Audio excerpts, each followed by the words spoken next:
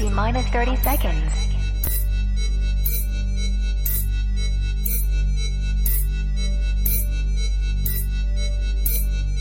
T-minus 20 seconds.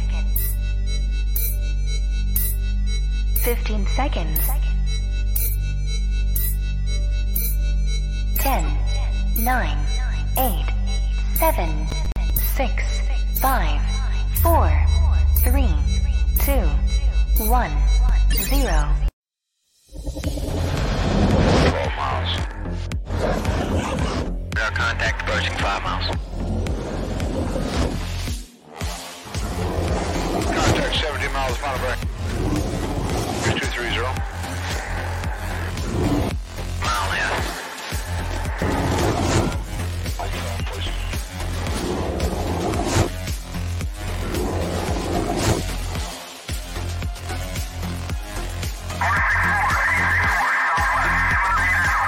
No single contact. 6,000 feet, speed 350, 340. Heads up, it's 30 west, south. Team. 1 Alpha has 2 contacts, 166 and 11, Angels 5.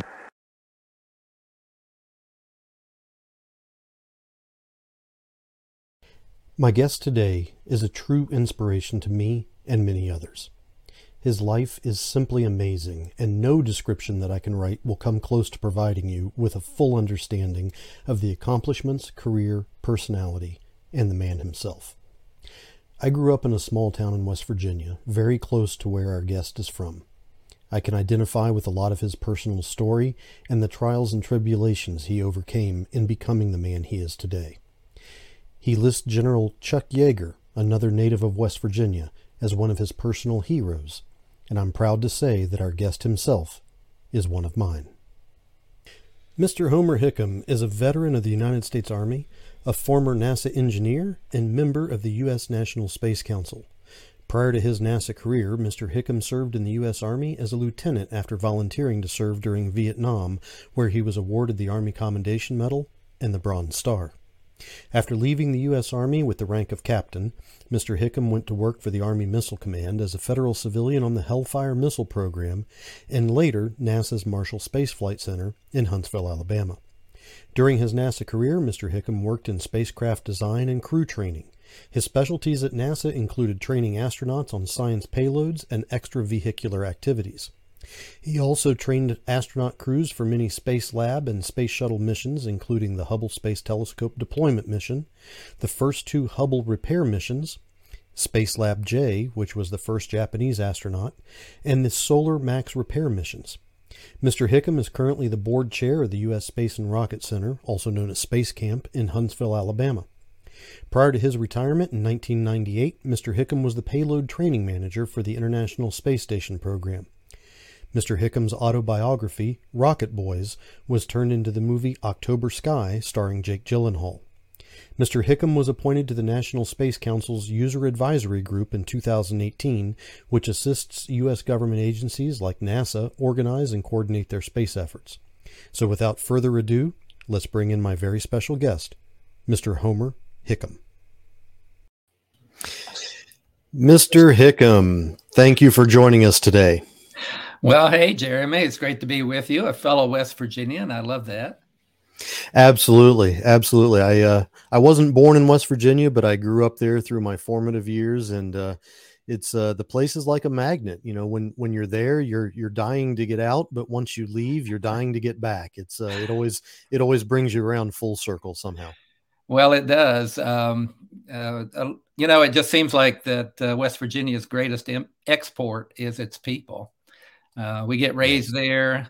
We learn a lot about hard times and about how to overcome hard times, if you will. Yes. And then we go out to the world and try to teach others how to overcome hard times as well. So it's an incredible population that we have in West Virginia. Indeed. It absolutely is. So thank you for joining me today. You are a man of incredible accomplishments. Your life story is pretty well known through your books and your movies, and you have another book coming out. If it hasn't come out already, Don't Blow Yourself Up. I believe it's called, and I have a link here down at the bottom for anybody who's interested in taking a look and purchasing your book. Do you mind telling us a little bit about that book? Yeah, Don't Blow Yourself Up is the true sequel to Rocket Boys or October Sky. It came out in late October. It's done very well. It's already on its second printing. Matter of fact, I just happen to have a copy of it here. Don't Blow Yourself Up. And Don't Blow Yourself Up, the title comes from when I first got interested in the space business back when the Russians launched Sputnik in 1957. At the kitchen table, we would go around the kitchen table and everybody would have to tell my mom what we did that day and what we were going to do the next day. And when it got to be my turn, because I was so enamored by seeing Sputnik fly through the night sky, that October night sky, I said, I'm going to build a rocket. And my dad, he was probably thinking about something that happened up at the mine, so he didn't say anything. My older brother, who was the big football star and got all the girls, he just laughed. He thought that was just another stupid thing that his little brother would do. But my mom took a long look at me and she said, well, don't blow yourself up. And I took that as permission for everything that happened since. So I thought it was a good title. It was a title that a lot of people quote from the book and the movie. And the new memoir is the 40 years after the Rocket Boys era, which included that time at Virginia Tech where a few other cadets and I built the Skipper, the big cannon. And then and I graduated from engineering school, and then the Vietnam War, and then working underwater, scuba diving, and then NASA, and then writing the book Rocket Boys, and then the movie October Sky. So I ended there, 40 years, 1960 to 2000. So that's what the new memoir is all about. Now, are we going to expect a film to come out of this new book? I doubt it. I mean, let me just tell you, I see a lot of times on Facebook or Twitter or whatever about an author that says, "Oh my gosh, my book's been optioned. It's been by Hollywood and blah blah." And it's like many books are optioned, but very, very few are made. It's really a miracle to get a major motion picture made out of one of your books. So I didn't write it from expecting anything like that. Some of the other books, though, Sky of Stone almost got made into a Hallmark movie, and The Colwood Way they're always talking about, let's make a Christmas story out of The Colwood Way. We'll see, but I kind of had my Hollywood miracle, and I'm satisfied with that. Fair enough. Now that this show is primarily a science and UFO based podcast, excuse me. I was doing some background research on you for a while before this show came about, and I ran across a quote from you, and I'm paraphrasing because I have a horrible memory, but you had said something about the fact that we were talking about government bureaucracy, that you had met the government, or you had worked in the government, and it was a nightmarish quagmire or something to that effect, and I wanted to touch on the ideas that we're going through now in disclosure process, and why the US government is now talking a little bit more about UFOs and UAPs than they have in the past, and kind of go over what may be considered overclassifications and why a lot of this is redacted and blacked out and buried under mountains of red tape. I mean, we're all familiar with the ideas of the preservation of national security when it comes to potential foreign adversarial tech or our own technology that we don't necessarily want to get out there. But, even recently as last week, we had a redacted file come out that was talking about the shapes of UAP and UFOs, and it was completely blacked out and redacted. Do you have any insight on why the government operates the way that they do in these scenarios?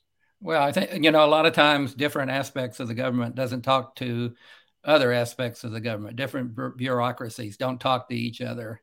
I know you're way too young for this, but there was actually something called Project Blue Book back in the 1950s, where the Air Force had a group that was looking at UFOs and presented some reports on it that sounded very much like, but there were cases where they weren't exactly, they couldn't say what they were, and they never took the stand that they were alien life forms flying objects through our atmosphere, but they never said that they weren't either. Sure.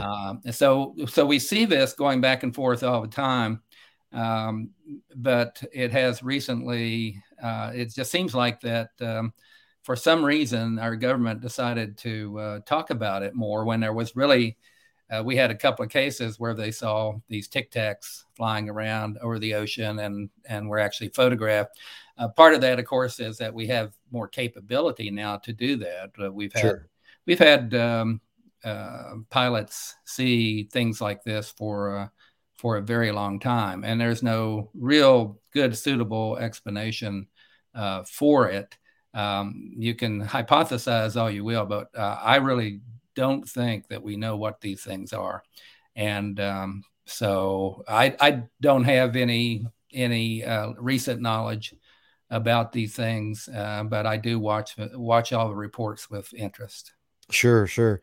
Now, when you were working with the Army Missile Command and developing or helping to develop the Hellfire missile program, I understand that the Hellfire probably wasn't designed with this intent in mind, but did you ever have reason to believe that the United States military was attempting to create weapons that may try to counter some of these technologies that are unexplainable?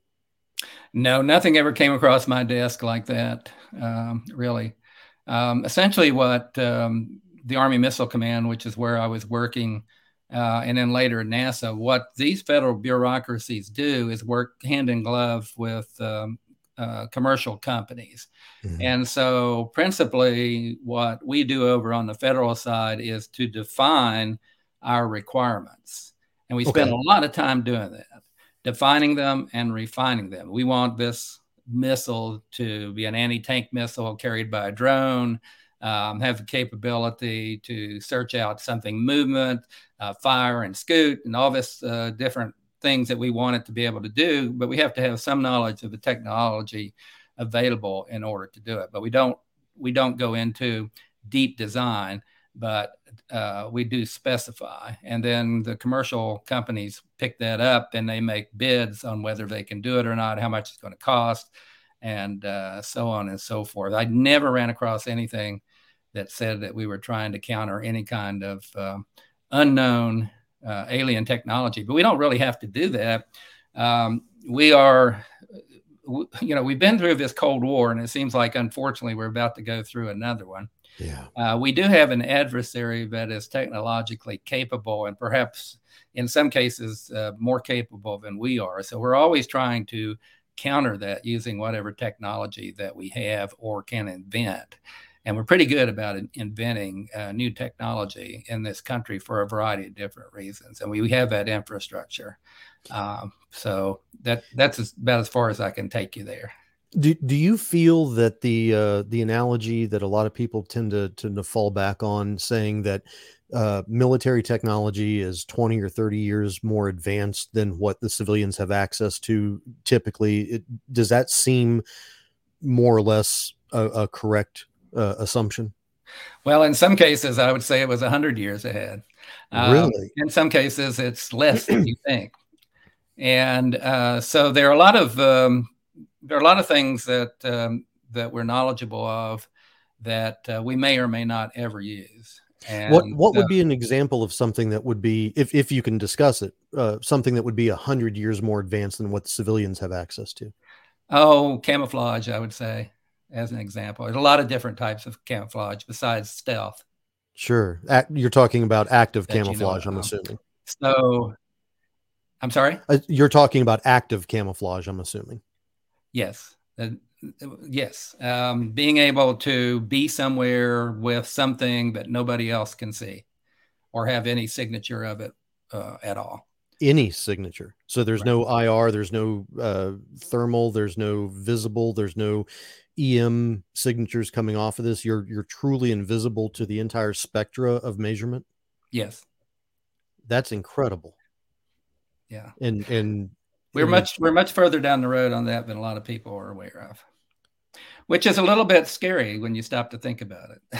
It's tremendously scary, but it's amazing at the same time, because if we do have this technology, and if we are employing this technology, you have the predator shimmer and things like that people sometimes report in association with UFO and UAP phenomena. You're saying that there's a possibility that a lot of this could be military tech. Well, in terms of warfare, there is nothing that you want more than to be invisible. Sure. And that's about as far as I can take you on that. And Understood.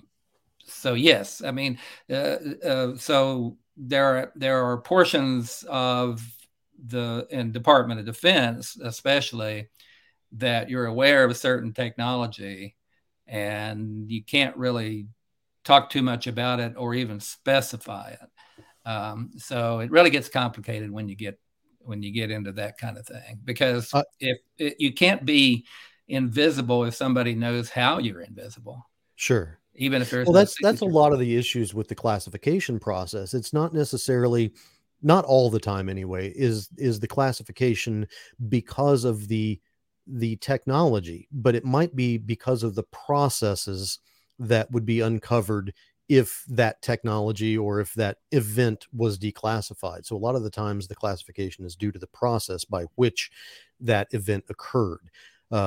So I know, we have issues like the Glomar Explorer, which we designed with Howard Hughes back in the day, which was built by CIA funding to go and recover a sunken Russian nuclear submarine. Everybody knows that the Glomar Explorer existed and it did what it did, and that we recovered the submarine, but the process by which the CIA created the funding opportunities to create it, that's still classified. So yeah, I mean, the black budget in the Department of Defense is huge, and that's part that probably a lot of Congress is not aware of, and they don't even want to be aware of it. It's just budgeted. It's just put away. It's hidden under all kinds of different layers. These are our $600 toilet seats and $2,000 hammers that get purchased, and the money goes somewhere else, I'm assuming. Well, in defense, $600 toilet seats, that's an average. And there was a lot of preliminary work to design that toilet seat, and then they didn't cost that much after that individually. Sure. Let's just say that there's a lot of overhead in the government, and a huge amount of overhead. And that basically you're just spinning your wheels, and you're using the bureaucracy, and all that gets spent. But ultimately, you might get something worthwhile out of it, or you don't. We tend to hide our failures, and there are quite a few of those. But then you have an agency like NASA, just to go off in a different angle. Sure. NASA is, let me tell you, when I worked for the Department of Defense for about 15 years, including active duty 6 years and about 9 years with the Army Missile Command, and also the over in Germany with the Army Training Command over there, which was basically we were training armored units to do basically what the Ukrainians are doing to the Russians right now. Yeah. So we were getting ready. But when I transferred over to NASA, it was the difference was startling to me. It took me a while. I almost decided I didn't want to work for NASA. It was so different. What was different about it? Well, one was, of course, NASA is supposed to be an agency that develops technology that is available for everyone by charter. So when something is invented at NASA, a new kind of rocket engine and so on, it's theoretically available to the world. Unless it comes to NASA through the Department of Defense side, then there's all kinds of different layers of confidentiality about that. So if NASA invents for example, in a very sophomoric explanation, like if NASA invents a new type of microwave oven to be used specifically in low Earth orbit, microgravity, with new technology and new waveguides and things like that, that would be immediately accessible to commercial enterprise back here on Earth? Yeah, it's supposed to be. I mean, that's what NASA is supposed to do. It's a civilian agency. that's for the development of space flight for everyone. And it's the way the charter was set up. But it wasn't that so much as it was more or less the laissez-faire of meeting deadlines. In the Department of Defense, you lay out a schedule, and you've got some brigadier, major, general in charge of this schedule, and it's got little milestones all over it that you're going to produce this thing at the other end. Sure. And when you have meetings and you stand up and you say, I can't meet that milestone, I'm going to slip it, you're going to get yelled at. Yeah. And that includes the contractor.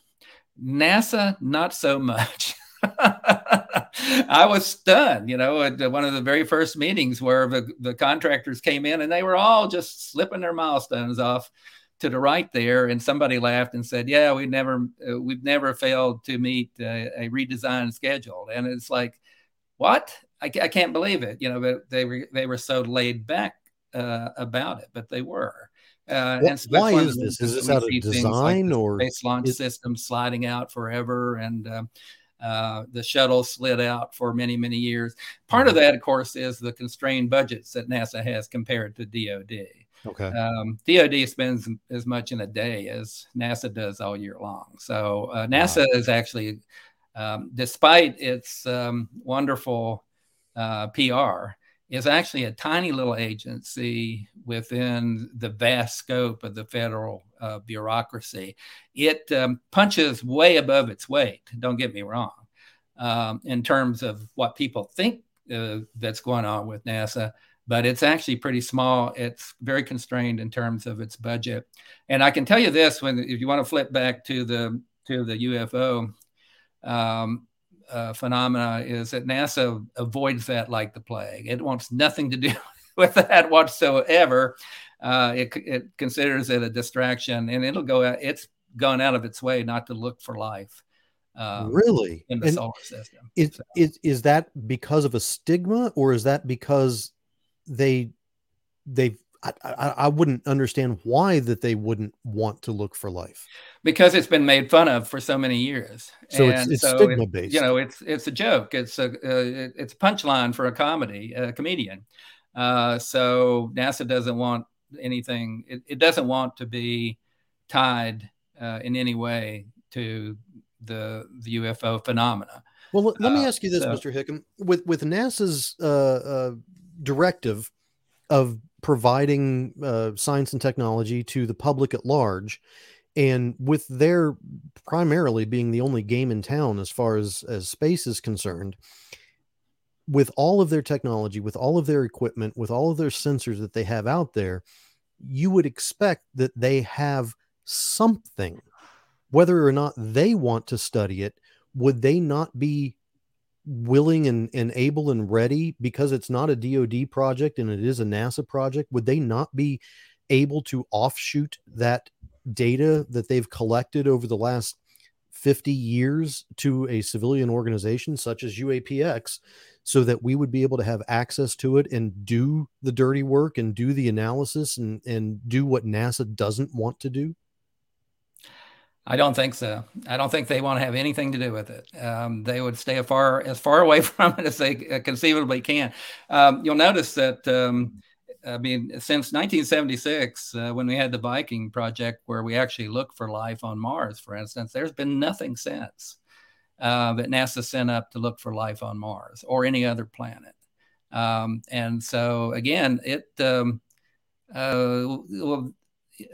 can go back historically and tell you part of it. Part of it was when we went to the moon. NASA was charged to go to the moon and carry people to the moon, and they did carry people to the moon, but almost immediately people lost interest in it. There wasn't anything there. It just looked dead, and right. And like the high desert times 1,000. And so NASA was basically told, we don't want you to do this anymore. We want you to make space flight cheap. That's it.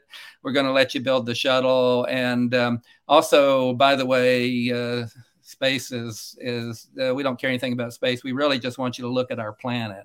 So you saw NASA just flip itself on its head.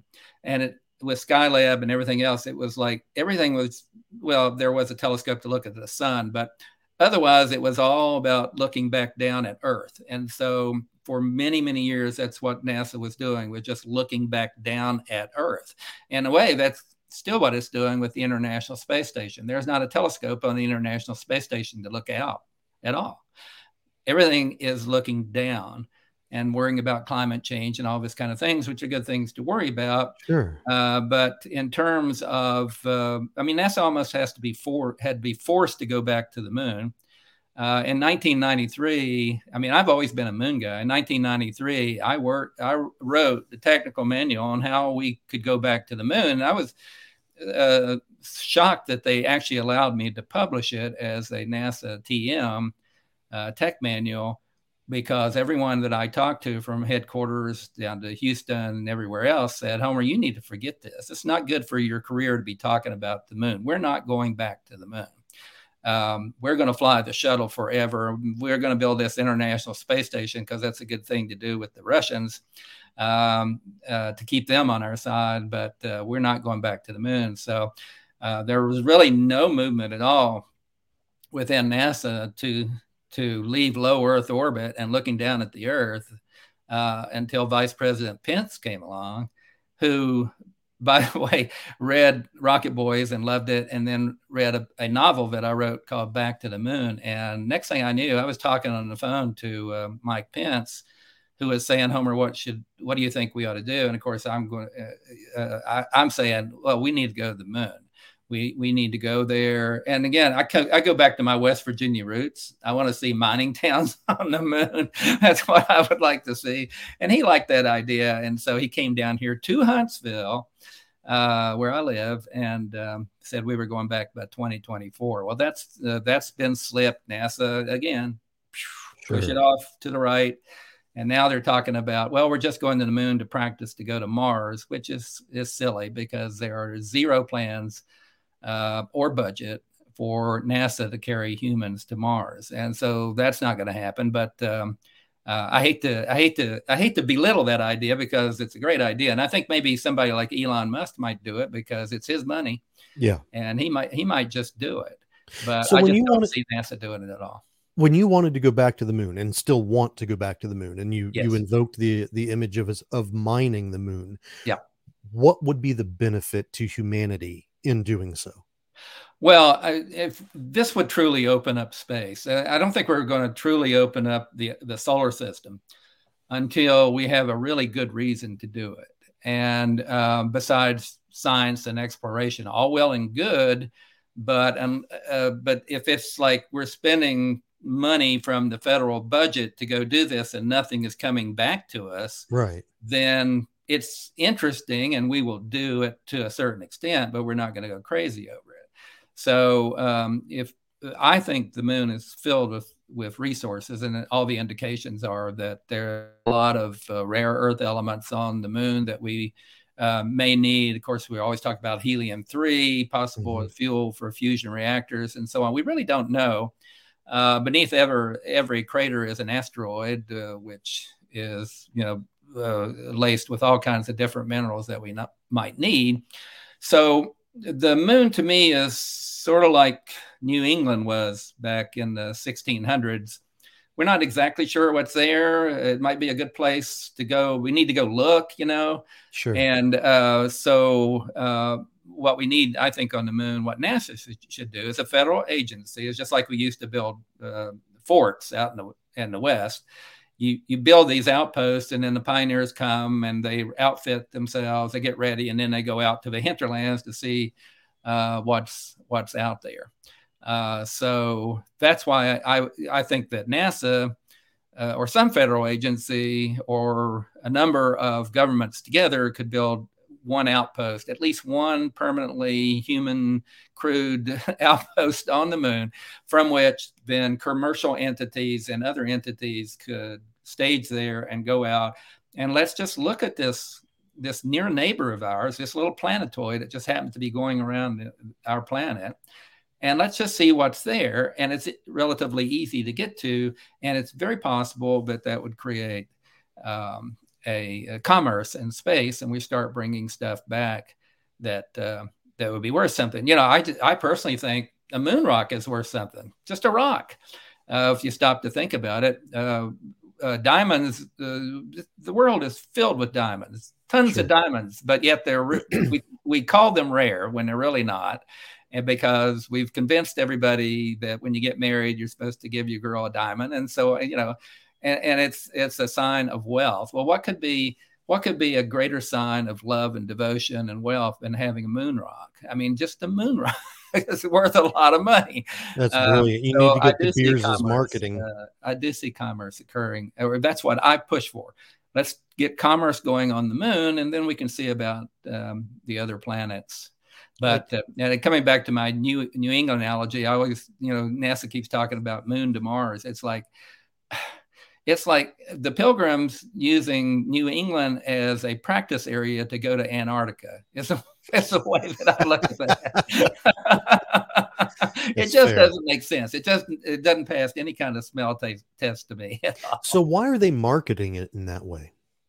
Well, I would blame my buddy Mike Pence for that to a certain extent, and he didn't. He came up with a great idea. Let's go back to the moon. We're going to land on the moon, and we're going to redo that better than Apollo this time. But he didn't. His office didn't do the necessary work with Congress and the president to explain to them how important going back to the moon was, and not this chimera. This bright little bauble that started with a crazy billionaire back in the early 1900s called Dr. Lowell, that Mars was a place that we really wanted to go. So the next thing he knew, before the vice president almost had his speech out of his mouth, we had President Trump saying, "Why are we going to the moon? We need to go to Mars. We've been to the moon." And then Congress comes on top of that. And so it kind of messed us up, and now we have Artemis, which is, they say, well, we're going to the moon so we can go to Mars, which is not true, but it sounds good. So there you go. Fair enough. But the end goal is getting back to the moon. To me, that should be the goal. That would, to me, if we could spend the next quarter century developing the moon, and without worrying about Mars. We got robots on Mars that do great. And I'd also look at, if you're really thinking about carrying humans somewhere else, why Mars? I mean, there's some even better places, Titan, for instance, and so on, that to me are more interesting in terms of perhaps human habitation eventually. But you just, what was it that some NASA engineer said back during the Apollo days after they canceled it? Well, we just drank the wine they gave us, and that was it. And we went on our merry way. So yeah, it's I have great hope for folks like Elon and so on. That I just love that idea of a billionaire deciding to spend all his money to carry people to Mars. That's great. Do it. Go for it. That's the way I look at it. And we'll use all that technology that you develop for other things as we need it. So that's great. So going back to this idea that NASA looks down instead of looking up, I think I've known it, but this is the only time that I've actually heard it vocalized. And to me, it's shocking because I was born in the 70s, grew up in the 80s, watching the space shuttle. I was absolutely enamored with the idea of the United States being the country that could get humanity to space. And, everything from the worm logo from NASA to their iconic Starfield background, it all pointed upwards to me. And to hear that that's not what NASA wants to do you think that this is kind of a remnant of maybe the old guard, and hopefully with the next coming generation of administrators and scientists working at NASA, that they'll shift their gaze from their feet to their head? Yeah, I think as the new generation comes along, they're not held back by the past like the folks up in headquarters at NASA are right now. And that's one of the reasons why I love working over at Space Camp and being on the board over there, is that in a lot of ways, since it used to be, well, we used to say that we were going to train space campers like NASA trains the astronauts, and we did that. It was a pretty simple thing. Mm-hmm. They were just flying the shuttle. So we would train them on everything having to do with the shuttle, just like the astronauts. And now going up the International Space Station, that's pretty simple. But what is beyond that is not going to be simple. We're not exactly sure what spacecraft are going to carry us to the moon. And I mean, we hear what NASA says, but we're not really that sure if that's the way we're actually going to do it, or go to Mars or anywhere else. So with that knowledge, or lack of knowledge of exactly what the future holds, we can train the kids over at Space Camp in any way that we want to. And if we want to put into their heads, you know, what we really need to do is to create an outpost on the moon first, then maybe that's what the people who ultimately end up at headquarters in NASA will want to do.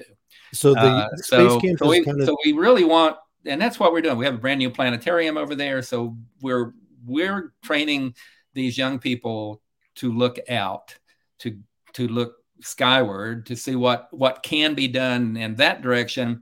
While there's still, of course, this huge impetus to look back on the Earth because of climate change and all of that stuff. So you know, NASA's kind of pulled in several different directions, and we also have a real need to educate people who are in Congress. So we have, I think, about 8 astronauts now that went through Space Camp. I'm looking for the number of Congress people that we send through Space Camp, and also I'd love to see a president that graduated from Space Camp. Then we're going to make some progress. Sure. So Space Camp itself is not. I have to be honest, I haven't known a lot about Space Camp. I saw that movie back in the late 80s, early 90s, where the kids, you know, accidentally launched themselves on the shuttle and things like that. Right. And that was really my only understanding of Space Camp. But you're saying that Space Camp is not necessarily just a camp for kids, but it's also an early intervention program, I guess you could say, for the training and the molding of ideas for people who you hope end up working at NASA. Yeah, I mean, not only do we want to teach the kids the history of space flight and have them look at all the old rockets and so on, we also want to give them a vision of what we will do and what we can do next, and perhaps what we should do, and get them start thinking down that track. So Space Camp is loaded with simulators that simulate, of course, the spacecraft that now exists. And we have the underwater astronaut trainer that I was part of designing way back in the 1980s, where they can get an idea of what it's like to work in microgravity and so on. So there are a lot of very sophisticated simulators, but there are also a lot of very knowledgeable educators at Space Camp that are, and with wonderful brand new state-of-the-art planetarium, where we can start the kids thinking about what is out there and get them knowledgeable, really, of what is out there. What is Mars really like? What is Venus really like? What is the moon really like? How big is the solar system? What does it take to actually traverse all these vast distances? And what are you likely to find there? What do you want to find there? In that week that we have these kids, we hope to educate them on the historical past of spaceflight, but also the possibilities of the future. Is there an active program or an active directive within Space Camp that tries to attack the stigma that you mentioned before, that the current NASA administration is looking down because of? They don't want to acknowledge that UAP or UFO could potentially be real? Is Space Camp putting the idea in the kids' heads that this is something that they may want to consider as an option? Well, the kids can ask any question that they want, and we don't actively teach that there. But of course, they've seen the Discovery Channel and all the other channels and so on, where all this is discussed, and quite often they'll ask about it, and so I'm not involved in every class. Mostly, I go out and talk to the teachers, and I don't think I've ever had any teachers really ask me about unidentified aerial phenomena or anything like that. They're mostly interested in what can I take back to my classroom to stimulate my kids, to make them think about space flight. So it's a very, if it's talked about at all, it's probably over at the planetarium, and that would be a question asked. And but what the answer is exactly by the whoever is leading the discussion that day is kind of up to them. We don't keep them from talking about it, let's say. Well, let me ask you this. If a child came to you during one of these classes and said, Mr. Hickam, do aliens exist? How would you answer that question? Well, I'd probably take them back. Let me just say, how would I answer it? Would be, I'd probably start stuttering like I am right now because I have a billion thoughts about it. And but I would say that anything is possible. But if you want to get into statistics and odds, the odds of intelligent aliens visiting the Earth is vanishingly small. Okay. I hate to say that. I really wish it was true, but that's because of my more recent interest in paleontology. And I've been doing that for the last 20 years. And that starts to get me thinking about time. So it's wonderful to think that there might be a universe like Star Trek, where we have a lot of people living on different planets that are around different star systems that look a lot like us, except they've got little things glued to their forehead. Sure. When we stop to think about that, the Earth is around 4.5 billion years old. Mm-hmm. And for the first 2 billion of that, the only thing that there was bacteria. Yes. So half of the lifespan of our planet, there's been only one-celled animals. And it's only been in the last 500 million years or so that bacteria got together and started creating complex creatures that lived and died and ate each other and all that kind of thing. And you have to look at all the different extinctions, and the fact that we've got a moon that goes around the planet just at the right place, which causes the tides to go back and forth, and for different ecosystems to be developed. Sure. You look at the fact that we exist, the odds of us existing is vanishingly small. So how do we extrapolate that to the trillions of planets that are probably out there? You've also got to factor in time. And the odds of us existing as versus all of those. So it's all vanishingly small, which doesn't mean that it's not true. But it only takes one. It could be. So I'm very cautious about it, except to say that it's unlikely, but there is phenomena that's unexplained. Ghosts are unexplained, but we certainly have a lot of people who believe in them and can give you all kinds of evidence that they exist. So this really gets at it is a phenomena, and it's one that I don't think anybody, I mean, you can believe it to be true. Mm-hmm. Good, great, believe it all day long. That doesn't mean that it's true. It might be. So that's why I stutter when somebody asks me that question. That's a wonderfully open and honest answer, and I appreciate that. During your time, either in the military or at NASA, has anything ever come across your desk that would cause you to reevaluate the statement that you just told me?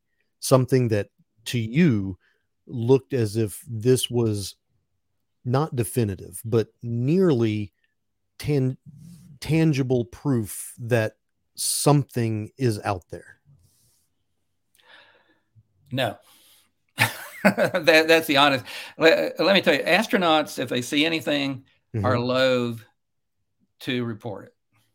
What about people Um, like Edgar Mitchell who have come out and said that it's there and he's seen it and he's experienced it? he's an outlier, and basically NASA went out of its way to ignore anything that Dr. Mitchell had to say about that subject. Again, I mean, it was very brave of him to say that. It really, I mean, we knew so little when we first started going into space that there were so many possibilities that you may remember that John Glenn reported fireflies in orbit. And a lot of people thought, oh my gosh, the solar system is teeming with life so much that as soon as we go into orbit, we start swatting away fireflies. Right. It turned out to be urine crystals. And so from his own ejecta out into space. So I think ever since then, because that became it just blew up in NASA's face, and they just hated to have to tell them that their hero was totally wrong about it. That ever since, astronauts have tended, if they look out there and maybe see something, they might just avert their eyes. They don't really want to see it. So you strike me as somebody that looks at data and factual evidence and has the ability to compartmentalize that compared to potential personal beliefs or personal experiences. So you've talked about the data and the statistical probabilities. What is your personal belief? Well, my personal hope is that the universe is teeming with life. That's my personal hope. And as far as I can say in terms of hope versus belief, I have no belief. I have no information or data in front of me that's been presented to me that would make me believe it yet. But we may see it coming if the Webb telescope is successful. I mean, but again, the Webb can possibly see planets that look a lot like Earth. Yes. And that's very important, but you got to realize the Webb is looking out across eons of time. Yes. So that's the way that planet looked eons and eons and eons ago. So what does it look like now? We don't know. We don't know. And that's our problem, is that we're dealing with these vast distances and also these vast amounts of time, but to me, that doesn't really denigrate in any way this discussion. It's fascinating when we stop to think about that we do exist, even though it's vanishingly small statistically that we would be able to exist and have a brain and a background that makes us want to go outward, to explore, and so on. So it's out there. So and when you look out the numbers, you start crunching the numbers, how many possible planets could have life on them, then how many could actually develop something like a human and then develop a spacecraft and blah, blah. So, that's where you start crunching the numbers, and they become so huge that you almost lose interest in the statistics and go back to, but what if it's true? Right. What if it really has happened? And also you have to start thinking of, the supernatural. I mean, perhaps there is I hate to say force, you got to start getting into Star Wars there, but there may be a force in the universe that wants to bring us all together, that wants to is proud of the life that has been created and wants a greater life to be created, a greater system of civilization to be created. There are so many unknowns that we just don't know. We only have the ability to see things, smell things, and hear things through very, very limited brain. And so there are just so many things that we are probably missing in terms of time and distance and or even the ability to measure direct reality. We may not be able to process what is right in front of us. Yeah, I mean, there's some evidence. If you start reading about time, you almost get frustrated because time seems to be a not real. It's a construct. This is not really happening. What's happening is it's a lot of just dots, pixels occurring somehow and kind of conglomerating together in our brain. But then I say that and I go, but wait a minute, if that's true, then how come I go out to Montana and I find these fossils from 65 million years ago? So are you just telling me that time is just right now and it ceases to exist and there's nothing forward to that? It's just right now. But wait a minute, why is all this evidence of all the time that has passed? This evidence that you can put your hands on. So it's really fun to think about. And I do think about it a lot when I'm sitting out there all covered with sweat and dust and dirt and nasty and everything. And I've just picked up a T-Rex tooth. It's really fun to sit there and contemplate that tooth and go, what's the odds that after 65 million years, I, Homer Hickam, just happened to wander down this canyon and pick you up? I mean, so. It kind of comes to the idea that, statistics may be just purely invalidated because, like Dr. Matthew Shadagas in our chat is saying that, you just need some tidal pools, amino acids, and a couple of billion years and bingo, you have life. So it might be. Well, maybe. We have one example. We do. And again, you have to look that certain extinctions had to happen at certain times. We also had to have a long period where not much happened except plant growth, the Carboniferous era. That had to occur before we started getting more complicated life forms. So what did that create? It created coal and natural gas and all of that. And if that period had not occurred, then flash forward 400 million years to West Virginia, we would not have been able to dig down and bring up that nasty black stuff, which, by the way, fueled our civilization as it exists today. And we would not does. have had that. Yeah. So certain things have to happen. And in a planet, again, the odds are vanishingly small that all that's going to come together. But that's as we know it. Maybe there are other ways that life can be formed and other ways that life might be thinking, which is one of the reasons that I often come back to thinking about UFOs and UAPs was that, and we're just like, why do they do what they do? It doesn't make any sense. Well, guess what? They don't think like we do. Yeah, we can't ascribe it may be conditioning. just totally different to them. They're not rational human beings. Yeah, we can't ascribe emotion or logic or thought processing to them as we do to us because they're not us. They may not even see us. This is true. And so we just don't know. And that's why I come back to ask me the question, do I believe in it? I hope it's true, but I have nothing in front of me that's been presented to me other than some pictures, which are interesting and curious to make me believe in them any more than I believe in ghosts, which seems to be true. My mother certainly believed in ghosts. She was sure that they existed and told me stories about seeing them. So what are they? And so there's so much unexplained, Jeremy, in the universe, but that's what kind of makes it fun, in a lot of ways. That tremendously. Thank goodness that we don't know everything. Yes. How boring would that be, really?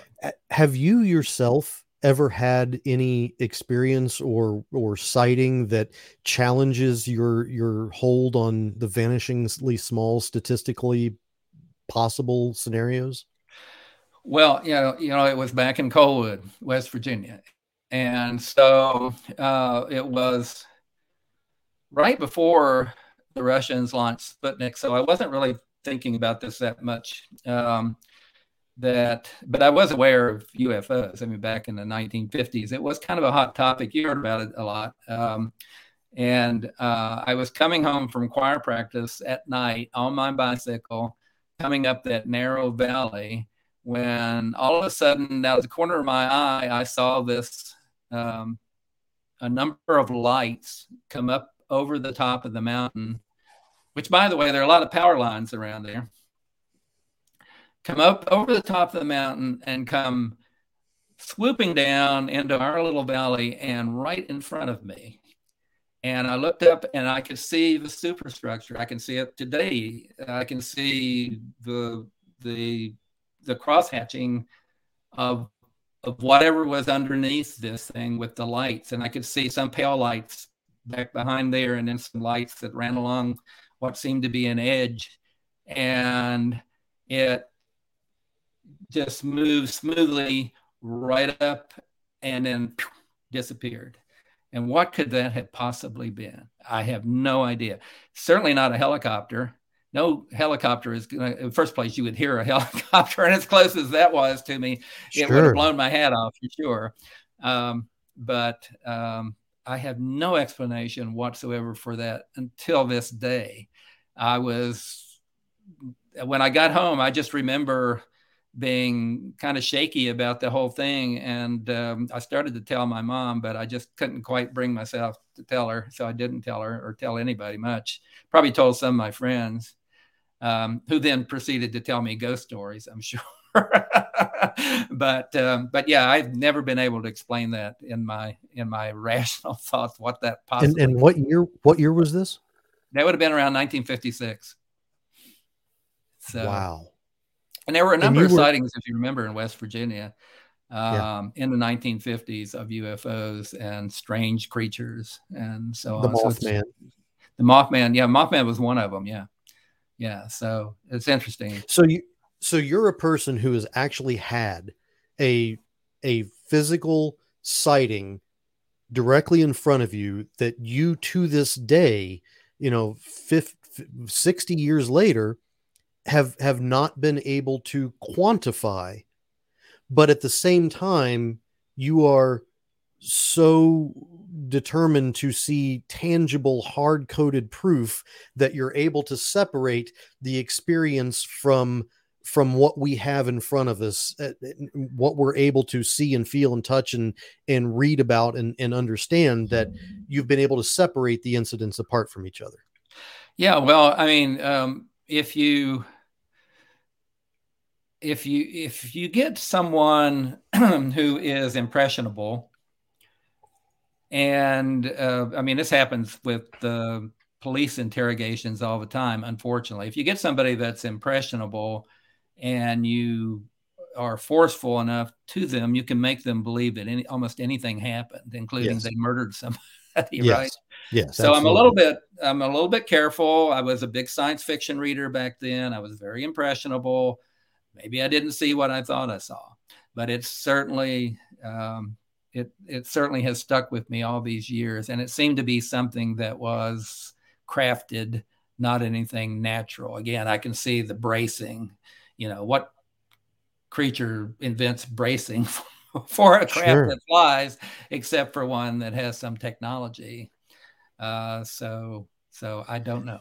So earlier you said, and we were talking about the act of camouflage, you said that this would be something that would be roughly 100 years more advanced than what the civilians have access to now. Do you think that it is 100 years more advanced from today's date, or that it could have been 100 years more advanced from 1956? Well, 100 years. Well, I guess what I'm really saying when I say 100 years is that you're talking about 20 or 30 years in the future. That's what you mentioned first, was you just extrapolate for what you know. And I'm suggesting that maybe there's something beyond what is known that's actually would look like something maybe you'd have in the 22nd century rather than the 21st. Gotcha. That's all I'm saying. Yeah. So there's nothing that you could come up with, either that you're free to speak about or that you can't speak about, that would explain the 1956 sighting that you had. No, it definitely falls into the category of a UFO. It's an unidentified flying object, an aerial phenomena that's unexplained.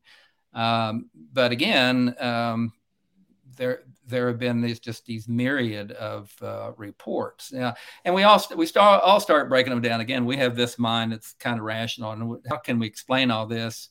And of course, we come up, well, maybe we have the technology that we're keeping secret, and it just occasionally shows up, and that's certainly a possibility. And then we go to the other extreme, that this is some alien technology that's come in from the outside. So it's like, okay, one or the other. And if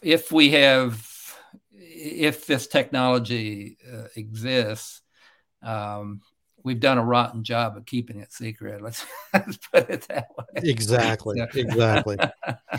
So your work with NASA during the formative period of the International Space Station, you have a lot of ideas and insights and how we are where we are now.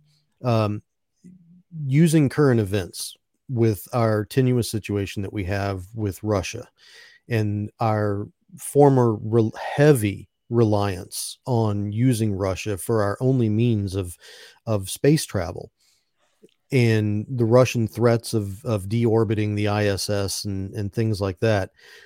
What did we do right? What did we do wrong? And how can we save the ISS from this deteriorating relationship that we have with Russia?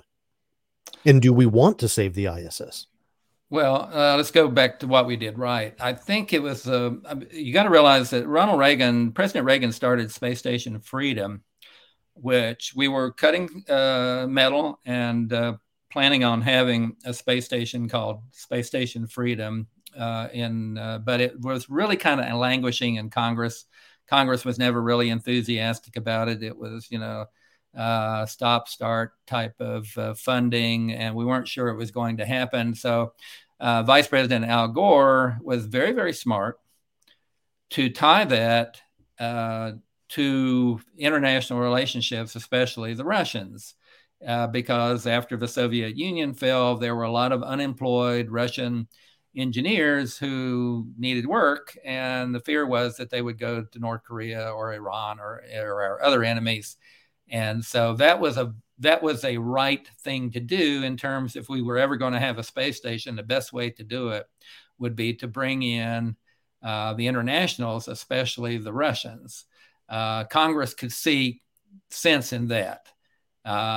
So Congress at the time, frankly, cared zip about space, and neither did any of the presidents really.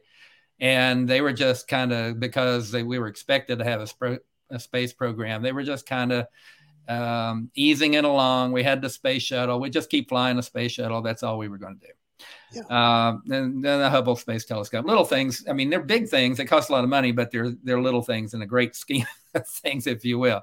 And so the idea that we could work with the Russians and have our own, have a space station with them was a really, really good idea in terms of getting support from Congress. We also needed experience that the Russians had, and that was in terms of long endurance space flight, which we did not have for humans in microgravity, and also just the operation of a space station. We didn't have much experience in that. So the Russians had that in spades.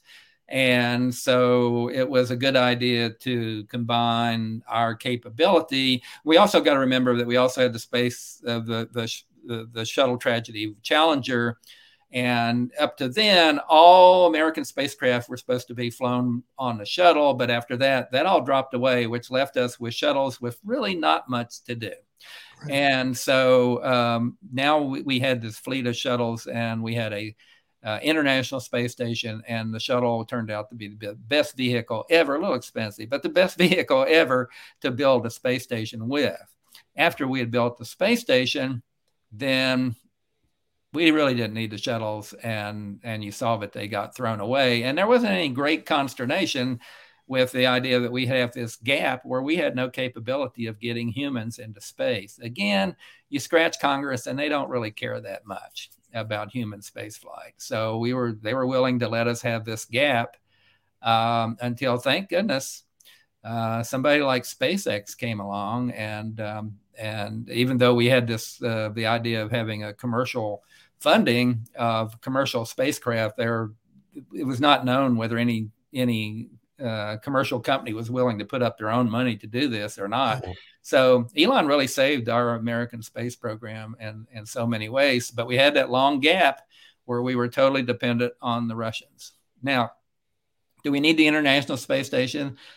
We might if Artemis turns out to be a bust and SLS doesn't work as advertised, and or a lot of different things. If we don't have the International Space Station, we've got no place to go.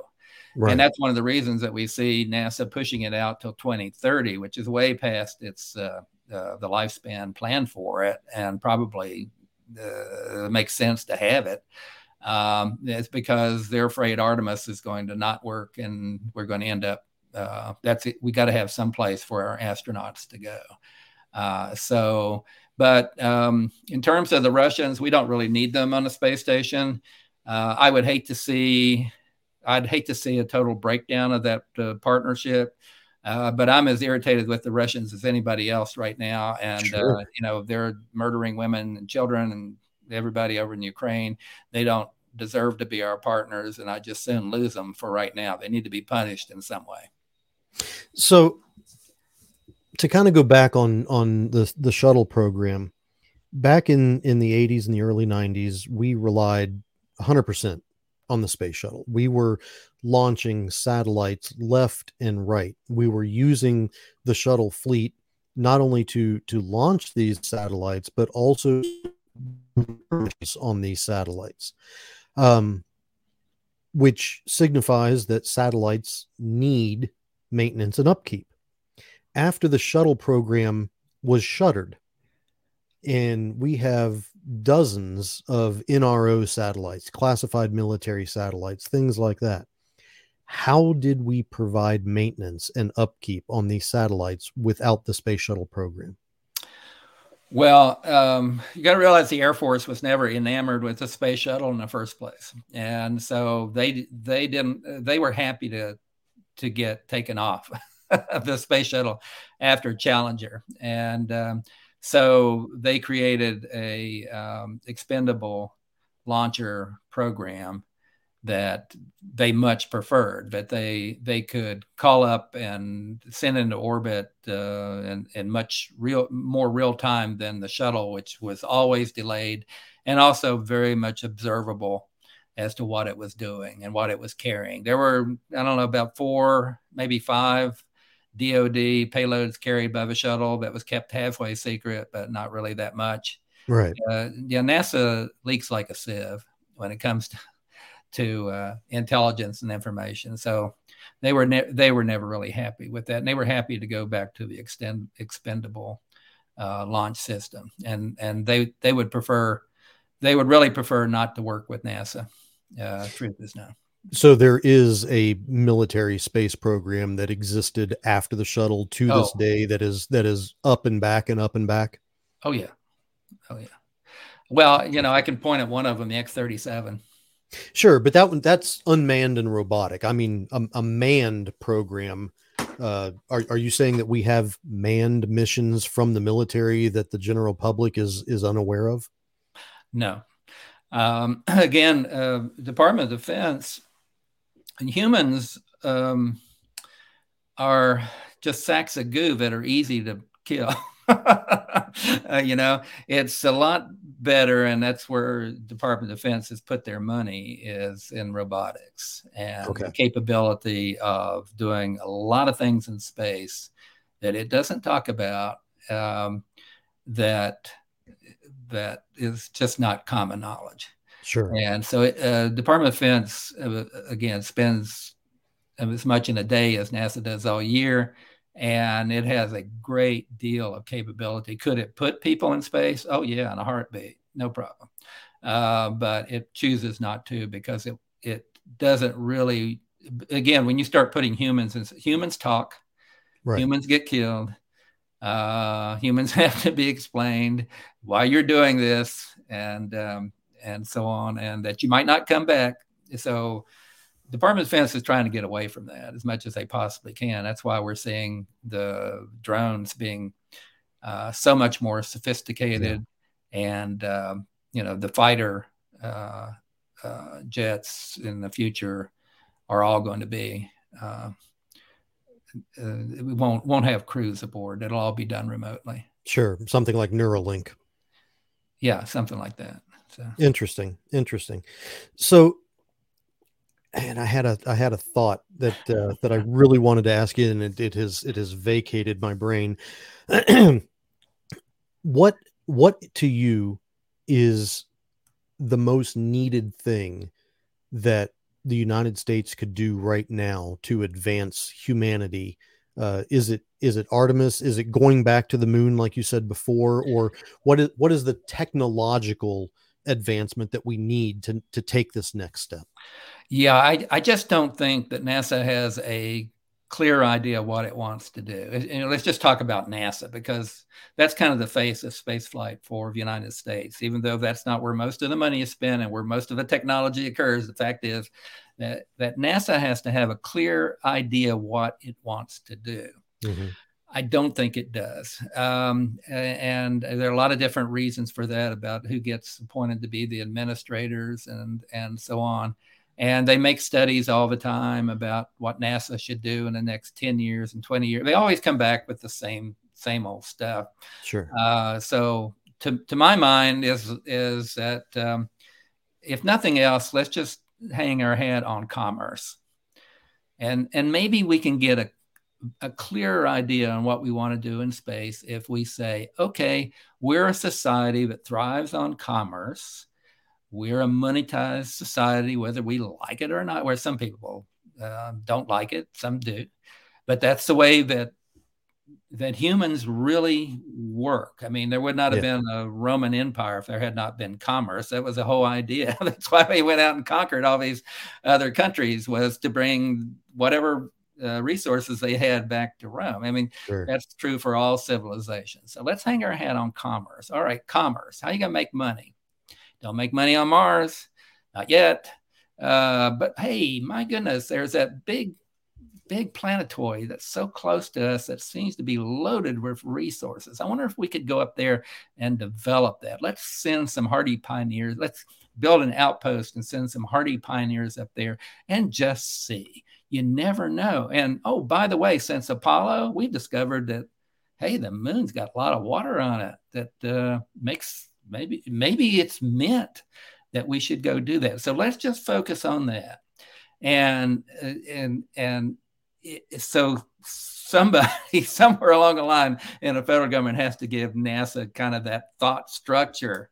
That's why I get so peeved at NASA and their moon to Mars junk. It just doesn't make sense. Again, it's like pilgrims practicing in New England to go to the South Pole. It doesn't make any sense to me. You go to New England to live in New England. That's right. Why you go there and develop its resources. So, but we'll see. I am a optimistic kind of guy, and sometimes, was it Mark Twain that said God looks after fools, drunks in the United States of America, and so maybe that's true for American spaceflight as well. Mr. Hickam, I've got a direct question for you on two of them, actually, on behalf of UAPX. As I'm sure you're aware, we are a nonprofit organization that is dedicated to studying the unidentified aerial phenomena. And we have encountered many roadblocks as far as the access to information that we're looking for. We don't research historical cases. We go out and we collect our own data with our own equipment and our own personnel. But quite often we look for corroborative data from ancillary third-party sources, such as, obviously we throw in Hail Marys at the NRO or the National Geospatial Intelligence Agency and things like that. But as you're saying that NASA is looking down instead of looking up, they most likely have corroborative data that we're looking for. Yet, even with their directive of being a public organization that shares science and information with the general public, we are being denied on our FOIA requests. We're being countered and roadblocked and everything that you can think of when we look for a specific time and date to corroborate some of the evidence that we've collected. Is there anything that Mr. Homer Hickam can do to point us in the right direction, or hold our hand per se, to help us access the information that we're looking for from an agency with a directive of sharing science with the public? No. Here's the thing. NASA, Department of Defense, all of them, NRO, all of them will listen to Congress, and that's about it. So they are very reluctant to share anything that they may know about this with a private organization. The best you can do is to get a congressperson on your side to ask these questions, and see if they can. I mean, we've had presidents. I can remember President Carter wanting to have the Pentagon tell me the truth about UFOs. They dodged and hedged and did everything to not tell him. So if the president of the United States can't get the true answer, then what hope do we have? So I think you're doing the right thing, is to work around the edges, ask questions with as many folks as you can, talk to folks that have just recently retired from these organizations who might be willing to give you some information that they would have. So that's, that I don't have any method of helping you there. Really. Well, that was a Hail Mary that I had to ask that. And two other questions for you, sir. Dr. Shadagas is asking me to ask you what your knowledge is about the Alpha Centauri laser nanoprobe plan for 2069. Is that something that you have any information on? I don't have anything on that. Sorry. Okay. I can tell you this, that there is DARPA is especially very interested in nuclear thermal rocket engines, and is spending quite a bit of money on it. This goes all the way back to the Orion program, doesn't it? Yeah, but it's beyond that. The technology has improved vastly since that time. So there's a reason why they're looking at this advanced propulsion system, and this is Defense Advanced Research Program. Yes. So you can extrapolate from that, as I have, that there's a portion of the federal government that is looking beyond what we see, and they're not making a big deal out of it. I mean, it's in if you look it up, it's in the popular literature, but most people don't look. There's a movement to be able to get out into the solar system in a big hurry. So that's of interest to me, and I'm watching that very carefully. Interesting.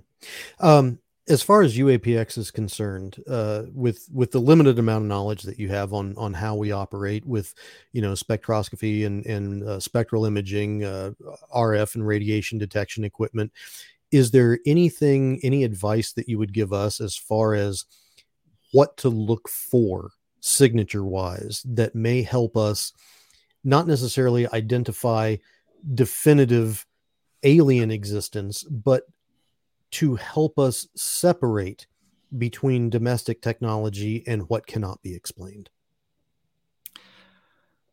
Well, every year it's probably more difficult to separate what we're capable of and what we used to think as an alien technology. Yes. And a big part of that was when we were able to take humans out of the cockpit. And so now when you see devices being able to twist and turn and zip out of sight and so on, that would seem to be beyond the capability of any human pilot. Well, what does that tell you? There's no human pilot. So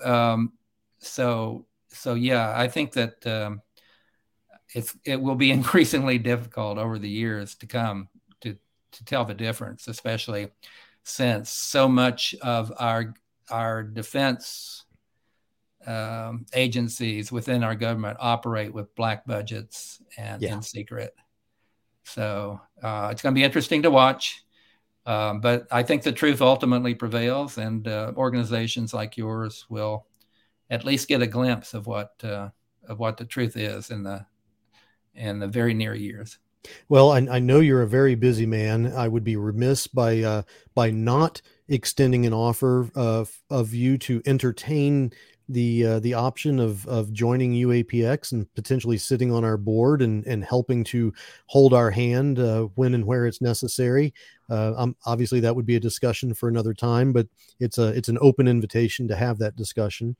And as well, UAPX will be presenting with the SCU, the Scientific Coalition for Unidentified Aerial Phenomena Studies, in your hometown of Huntsville, Alabama, in the first week of June.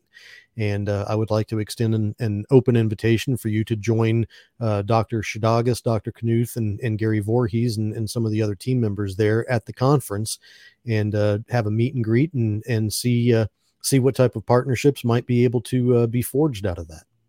Well, thank you, Jeremy. I will look forward to that. And so I'm glad that you're coming to Huntsville, and hope you make it out also to the Space and Rocket Center and tour our great museum out there and look into the past as well as the future. That would absolutely love that.